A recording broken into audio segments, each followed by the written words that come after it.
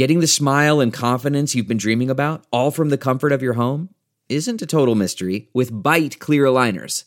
Just don't be surprised if all your friends start asking, "What's your secret?" Begin by ordering your at-home impression kit today for only $14.95.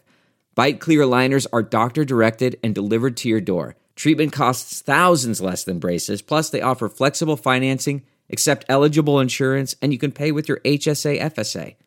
Get 80% off your impression kit when you use code WONDERY at Byte.com. That's BYTE.com. Start your confidence journey today with Byte.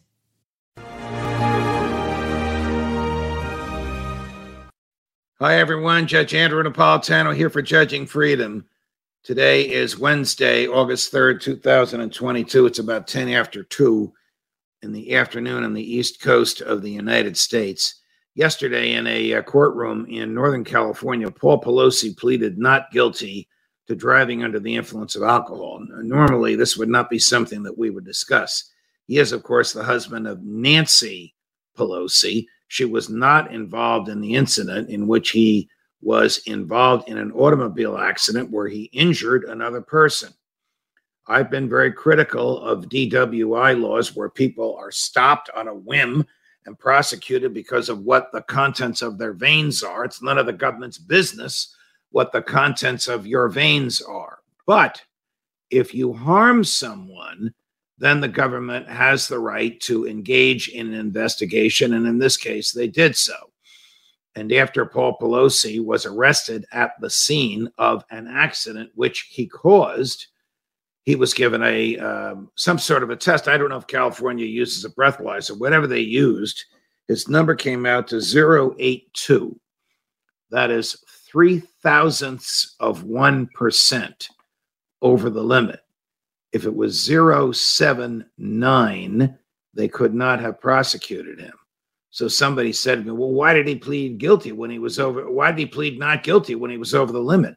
Because it was so close to the limit. The slightest error by the operator of the equipment or by the equipment itself or the software in the equipment would result in a not guilty verdict.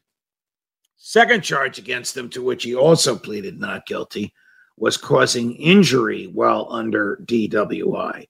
So if he's acquitted of the first, if the true reading was 0.079 as opposed to 0.082, you can see how the law here is concerned with very, very, very, very tiny differences.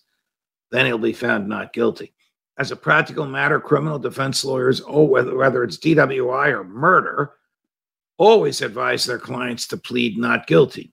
The government often makes mistakes. The government often forgets. The government often drops the ball. And a lot of people have gotten sort of a free ride when the government does that. Who knows what will happen in this case? I doubt the government will make a mistake in this case because of who his wife is. Not that she had anything to do with this. She didn't.